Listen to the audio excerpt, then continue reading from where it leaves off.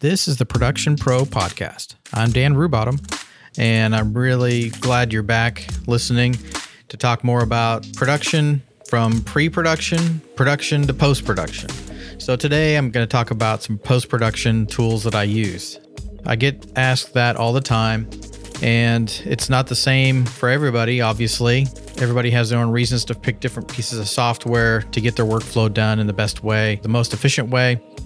Let me just dive in here. I've been using editing software, nonlinear editing software, since nearly the beginning of when it became mainstream, back when the Avid came out. I started using it in 1992, 93, something like that. And back when it was only standard def, and we used big tube monitors, two giant 20-inch tube monitors. It was very low resolution, and it really wasn't considered good enough for online quality, but things have obviously advanced a lot over the years. So going on close to 25 years of nonlinear editing, I started actually back editing radio shows. It was probably the first thing I edited on a 1/4-inch reel-to-reel in my bedroom as a kid in high school. And I used to edit my pastor's sermon. And I just remember, man, this is just so much power. I could make him say whatever I want. Of course, there was no undo button. There was none of that. So it would have been kind of difficult and very time consuming to do that. But it was really fun to do that and a great beginning. The next type of editing I did, well, actually probably before that, was actually on Super 8 film. I was editing little Star Wars movies like a lot of my friends were at that time, using Super 8 stop motion, in-camera editing, and then did some little really crude splicing with Scotch tape and stuff, and played it on my dad's little reel-to-reel viewer. It had two reels and like a little, almost looked like a Viewmaster screen in front of you that you just view it on there. So it was pretty cool. The next thing, of course, VHS came along, and I was editing machine to machine two VHS decks. So we used to go out and just do dumb sword movies and stuff in the woods. We were doing Super 8, and then we did the VHS. Of course, the VHS was great because it was like right away we could see it. The equipment was so bulky at the time. We had to carry it around like a separate machine, a VCR hanging around on a strap on your shoulder and this huge camera on your shoulder. So it wasn't convenient, but man, it was so fun to do because it was just like we could just do it right away and we could see the results. So that was a lot of fun. So anyway, fast forward to now. That's a little background. I'll probably dive more into that later in another episode. So what do I use right now in this very instant? I use Adobe Premiere Pro, Creative Cloud. That's what I use for all my editing. And I think probably the biggest reason I use it now is because of where I came from in the nonlinear world. So the Avid paradigm that I got used to was the source monitor on the left and the record monitor or program monitor on the right and the timeline below it and the bins on the left. They had tracks. There's video tracks and there's audio tracks. So that's just kind of how I think. And then of course when Final Cut Final Cut Pro came out early 2000. So I think maybe it was 99. I started using that Final Cut 1.2, and I used it all the way up through Final Cut 7. Although during that time, there was a few years where I was actually on an Avid DS, which because I was just pulling my hair out at the time from Final Cut, how unreliable and unstable it was because we were trying to push it to use all this other third-party hardware. And so it just wasn't very stable. It was cheap and it was great and affordable. So I just went back to Avid DS for a few years where I did everything on that. And it was amazing. But then when the hardware was so expensive to upgrade to HD, we looked back at Final Cut. So I went back to Final Cut and my workhorse After Effects combo. And then, so anyway, I'm used to that Final Cut and Avid workflow paradigm where you've got the source and record, like I said, left to right in the monitor, and it just, I drag the clip from the source down to the timeline, or I use my keyboard shortcuts, most likely in and out, B, overwrite, edit, whatever. And so it was just quick. So, and then when Final Cut 10 came out, I was so excited to see what it was going to be. I went to the Super Meet thing and Vegas at NAB that year, and I was so excited to see what they're going to do, and it looked really cool. But there was like, was it going to be iMovie? Well, anyway, I'm not going to go into all that. That's been talked about to death, but it just didn't work for me. So when it was actually released, I just couldn't get my head around like the roles for audio tracks. I've got to be able to see all my audio tracks as tracks. Like just, I want to see 1 through 8, 1 through 24, however many audio tracks. I want to see them all there and be able to easily manipulate them separately from the video. I don't want them hooked onto the video, all this. Anyway, so that's where I'm at. That's kind of why it works for me the best, is really the familiarity of the paradigm. If Final Cut works for you, that's awesome. If Vegas works for you, that's awesome. I really tell people, just use what you love. Use what you want to use that helps you get the work done that you want to do. How do you stay creative? It does not matter. Use iMovie, use Movie Maker, whatever it is, use that tool and just stay creative, stay in the workflow so the software doesn't get in the way. You just want to get where you know the stuff, it gets out of the way, and you're just thinking about the creative process. How do I get my ideas onto the screen? Okay, so one of the other things is Premiere for me. One of the other reasons that it works for me is because it's easy to collaborate with others. I can easily send projects back and forth. I can send XMLs back and forth. I can export a sequence as a new project from Premiere and give that bin basically to somebody else as a project. Another thing is just it has a really good workflow for post audio houses. Now, nobody really has Avid when it comes to this. When you're looking at like high level post-production, like I just finished working on the movie Palau, and I got to go out to LA to Juniper Post and oversee the post process there, and where they're doing Pro Tools. These guys are amazing. I'll go into that more later, but Premiere worked great for that, but Avid really is just kind of king when it comes to Hollywood productions as far as integrating with Pro Tools. But Premiere is the next best thing. Final Cut works if you get a plugin to make it happen. Another thing about Premiere I love is the easy workflow with After Effects. And this is probably kind of like the deal breaker for me. Like if I were to consider going to another NLE, another nonlinear editor, it might be Resolve. I'm kind of looking at it. I would even consider Final Cut because I love the magnetic timeline. But for the reasons I mentioned above, and really because of this reason, After Effects doesn't work directly with those programs. I mean, it's so easy to just right-click on a clip in Premiere and say, create After Effects composition. Opens up the clips, if it's one or many clips, right into After Effects, all laid out on the timeline in the comp window, and they're all perfectly lined up in the right settings, the right comp settings, the right frame rate, all that. As I mentioned before, I've been using it for about 25 years, I guess, since it came out as Kosa After Effects, so actually before Adobe bought it. Basically, After Effects can do anything. I mean, this is like, what can't you do with it?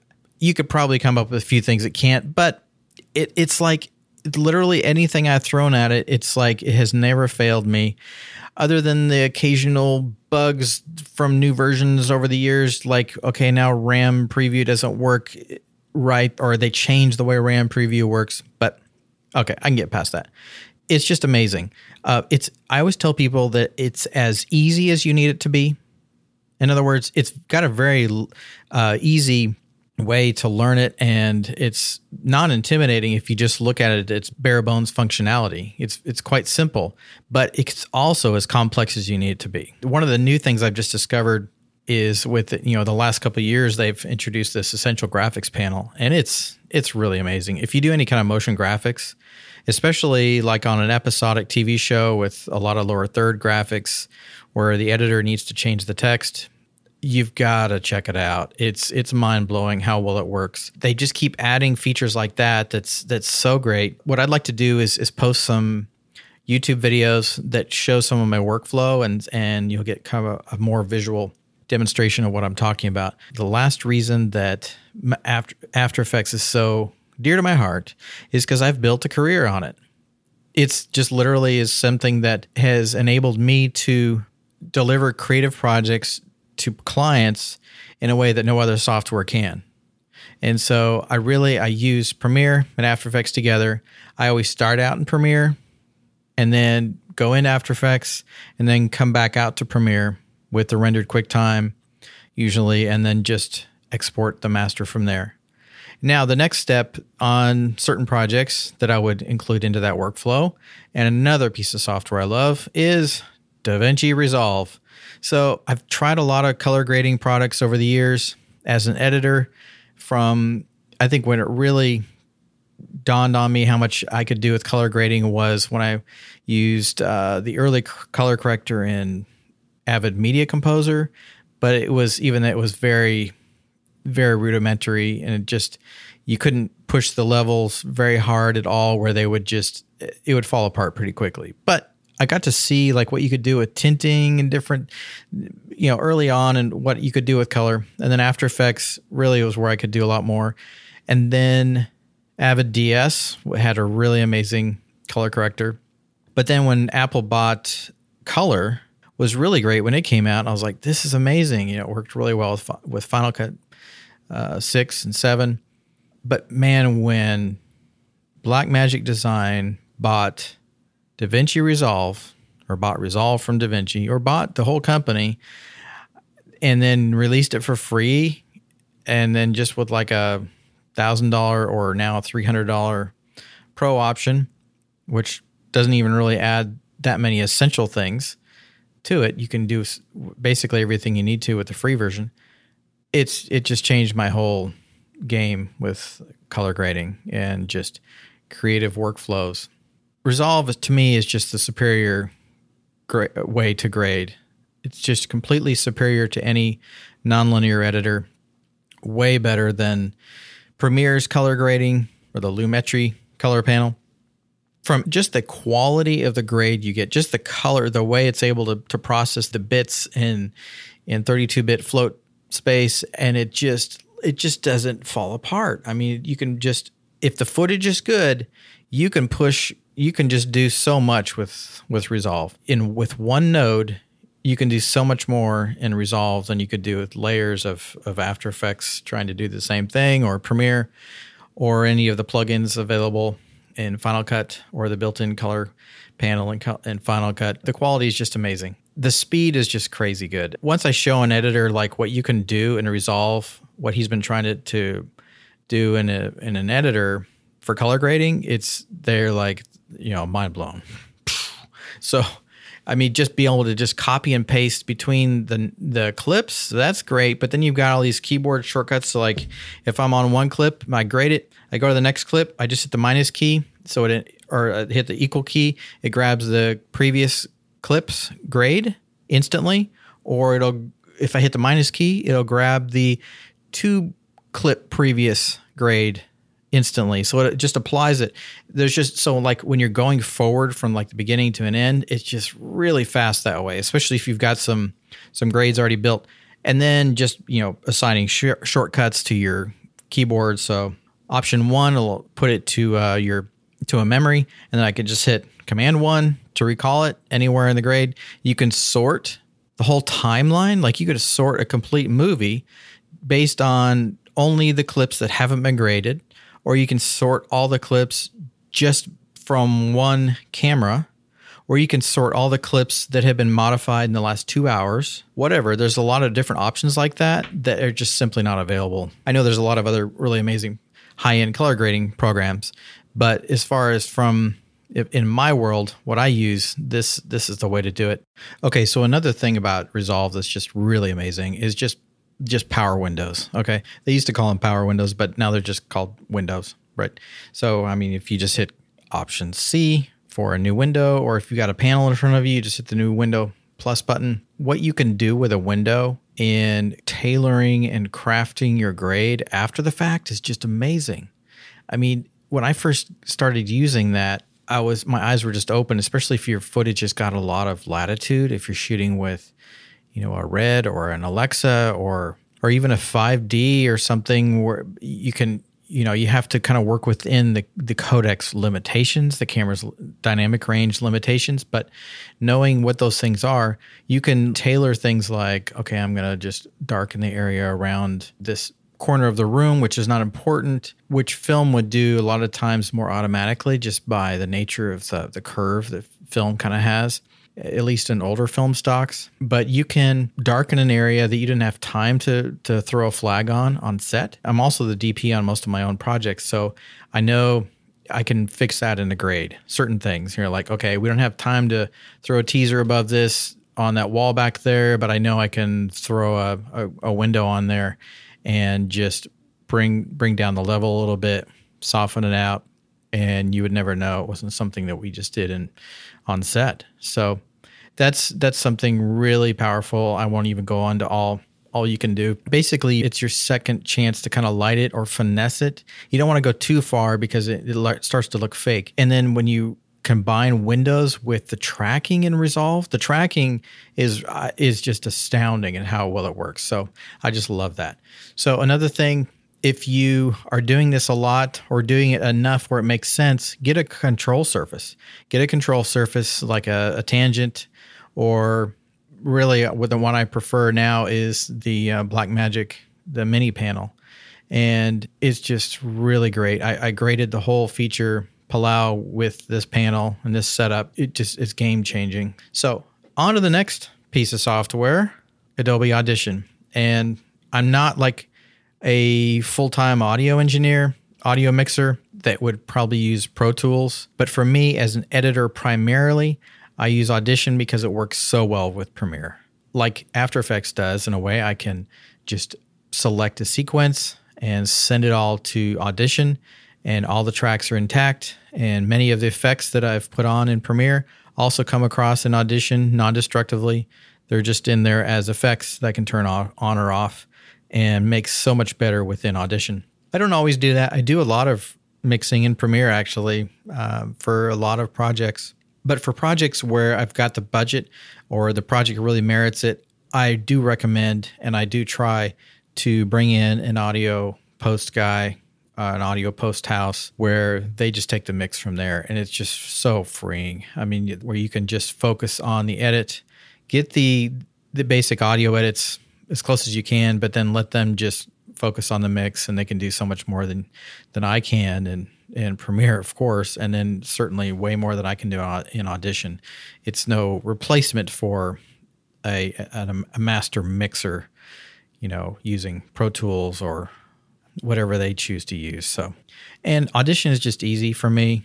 It's got a lot of power and it can be intimidating, but it's definitely still approachable, and a lot of the same keyboard shortcuts work. So like JKL, in and out, those kind of things are brought over from Premiere. So I just love the muscle memory to be the same between apps as much as I can for my keyboard. So that's really good. And then there's just a lot of support online. There's so many YouTube videos of people if you don't know how to do something in Audition, just go to YouTube and you'll find out. There's just a lot of users because of the nature that it came with Premiere and is bundled with Creative Cloud. It just makes sense that there's so many users out there, and so you can pick a lot of brains if you don't know how to do something. So the last thing I want to talk about, other applications that I use that really help me in my workflow as just a creative professional. The first one I would just say I use probably more than anything is Evernote. So that's where I keep all my notes. I keep just quick scripts. If I've got ideas for a spot or an idea for a treatment for a film, anything, that's where that's my idea catcher. The next thing I love to use is Shot Designer. And that's kind of bridges more over into my production side of things. I use it on my phone and on my Mac. It syncs both together. So I can come up with quick shot ideas. If I'm going on set the next day, I can quickly block out a scene and put my actors or my talent wherever they're going to need to be in this quickly sketched out room with wall builders and prop pieces and cameras and camera moves. So anyway, check it out if you haven't already. Another thing I just started using since working on the movie Palau was Neo Finder. And many of you probably already use that, but it's a really great, it's not really a replacement for the Mac, the OS X Finder, but what I like about it is just the ability to catalog volumes or catalog drives. So it'll go through and make thumbnails. Basically, it'll make a picture, a snapshot, but with all the metadata of all the files that are on a drive with the same file structure and everything. So I can virtually go into that drive when the drive's not mounted on the computer. So in other words, I use it for archives a lot. So I'll copy a project off my main online drive that I use actively, my RAID. I'll back it up onto a bare eSATA drive, and then I'll catalog that drive in NeoFinder, and then I'll eject that drive, put it on the shelf, and then later, if I'm looking for a piece of footage, I can just quickly search in NeoFinder, and it'll tell me what drive it's on. So another thing that's kind of cool, it's a little piece of software, is called Post Haste. It's just a free little piece of software that basically helps you to template folders on your hard drive for a project. And so in other words, when I create a new project, I have in it the project name, and then inside that I have a series of folders called Premiere, Renders, After Effects, Audio, Grade, etc. So if I know I'm going to do that every time, I'll use Post Haste to create a template for that. So it'll make those folders every time for me, and it'll create a new name, and I can tell it where to save it, and boom. Really nice time saver there. And another piece of software I use real quick is Wunderlist. I've been using it for probably 10 years now. I think I paid $3 for the paid version, and it's amazing. It's never let me down. It's really good. It syncs on your desktop and on my phone. But Wunderlist I find is much more deeper and even easier to use than the to-do list. It's got subtasks, it's got projects, it's really great. You can collaborate with people.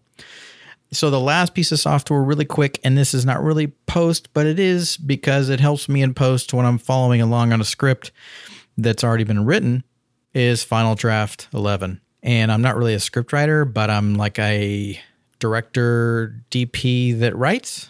So, and I've been getting into that more in the last probably 10 years, just little by little, just trying to learn the craft more.